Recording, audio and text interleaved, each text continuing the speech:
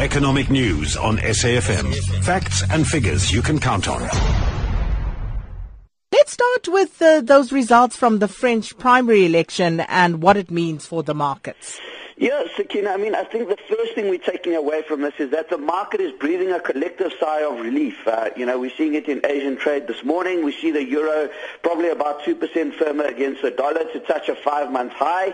And the euro has actually been coming under some significant pressure in the days leading up to the election, as we saw a lot of campaigning coming to the election, as we saw the terrorist attacks last week Thursday, and as we saw expectations of a possible Marine Le Pen victory or advantage heading into the second round of the presidential election. And I think the markets had started pricing in this as a reality. Obviously been caught on the wrong side of two major votes last year, both the Brexit vote and the US presidential election vote, where those votes went definitively right.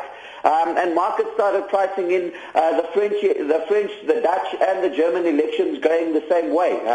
So I think in somewhat of a twist of tails, what was the expected result probably about a year ago, where a centrist candidate would win. We're seeing that that's actually a surprise result today, and the markets, reacting quite favorably to the news. We're seeing the rand is strengthening by about 11 cents against the dollar, or about 80 basis points. We're seeing the euro strengthening, as I mentioned, and we're seeing quite a risk-on environment. So, we'd expect that the JSE would probably open a little bit firmer, although we may see resources coming under a bit of pressure given the strength of the rand. But I think collectively we can summarize it as a collective sigh of relief, Sakina. It was actually quite a wide margin by which Emmanuel Macron had emerged ahead of Marine Le Pen, by about 23.9% of the vote going to Macron, and about 21.7% of the votes going to Marine Le Pen. So the market's starting to price in quite a substantial victory for Macron at the final presidential election in 2 weeks' time, when they come up against each other head-to-head. And we know that Francois Fillon has now openly endorsed Emmanuel Macron, so we suspect that that might provide him with an extra leg up. So, Sakina, I think the markets are going to start to price in a Macron victory, but we're not going to count our chickens before they hatch, and we're going to have to wait and see what comes of that result in 2 weeks' time. And then take us through where the opportunity is now offered in South African equities, Nadir. Yeah, it's quite an interesting one, Sakina, because ever since we've seen the firing of former Finance Minister Praveen Gordhan, and we've seen the market reaction to that. We've seen a lot of the rand-head stocks rallying quite aggressively. They've pulled back a little bit more recently because of the strength of the rand, and the rand retracing, now pretty much to almost under 13 rand to the dollar.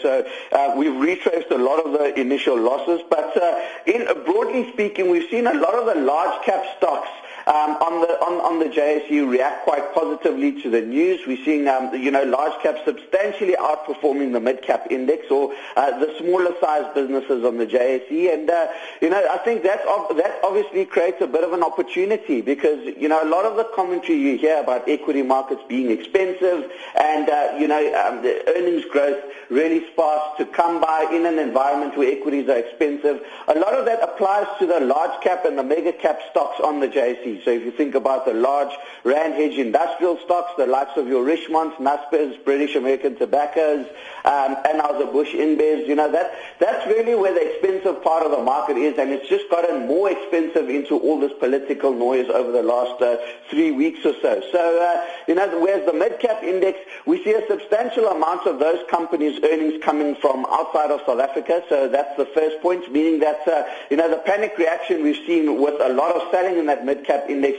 has probably been driven by fear that because they're smaller businesses, the majority of their sales or their revenue is probably generated within South Africa, and the South African economy is now, poised to face some further headwinds after the changing of guard and the ratings downgrades.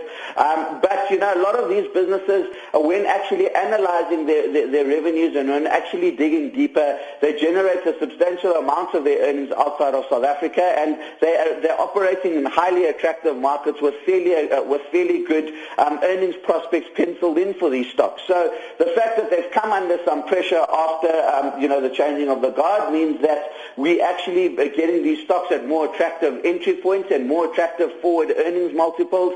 And if we look at it relative to the large caps, Sakina, we're probably seeing the mid caps trading at about a 30-35% discount to the large caps, and we're seeing their dividend yields probably about a full percent or just under a full percent higher than the large cap stocks, which is trading on a dividend yield of just under 3%, whereas the mid cap stocks trading on a dividend yield of just under 4%. So more attractively priced than the large caps, more attractive earnings growth prospects than the large caps, and I think a lot of the volatile foreign flows which have flowed out of the equity markets, apart from the retail and banking sector, which has obviously been the hardest hit, has come from some of the mid-cap industrial stocks as well, and some of the rand hedge retailers as well. So I think that's really where the opportunity is offered at the moment, Sakina.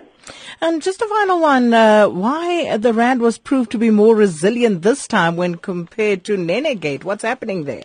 Yeah, Sakina, I think the global backdrop is significantly more different than it was during nenegate, and I think the fact that there's such an insatiable appetite for yield from global investors means that, there's been a very strong appetite for emerging market assets, and we don't see this as just a phenomenon in South Africa. We've seen other emerging markets rally quite aggressively, if one looks at Russia, Turkey, Brazil, Indonesia, pretty much across the board.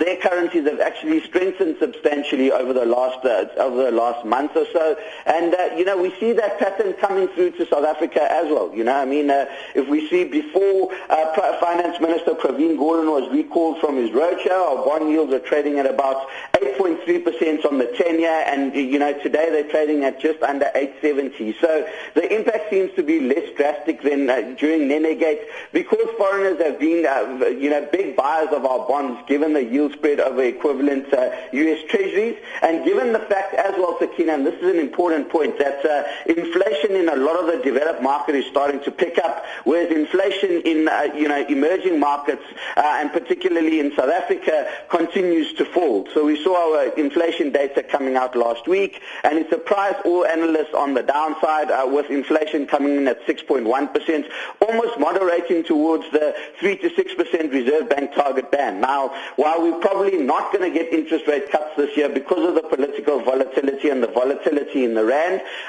foreigners are saying, well, inflation in South Africa is moderating. Their yields are probably trading at about a 7.5% spread relative to equivalent developed market bonds, in composites.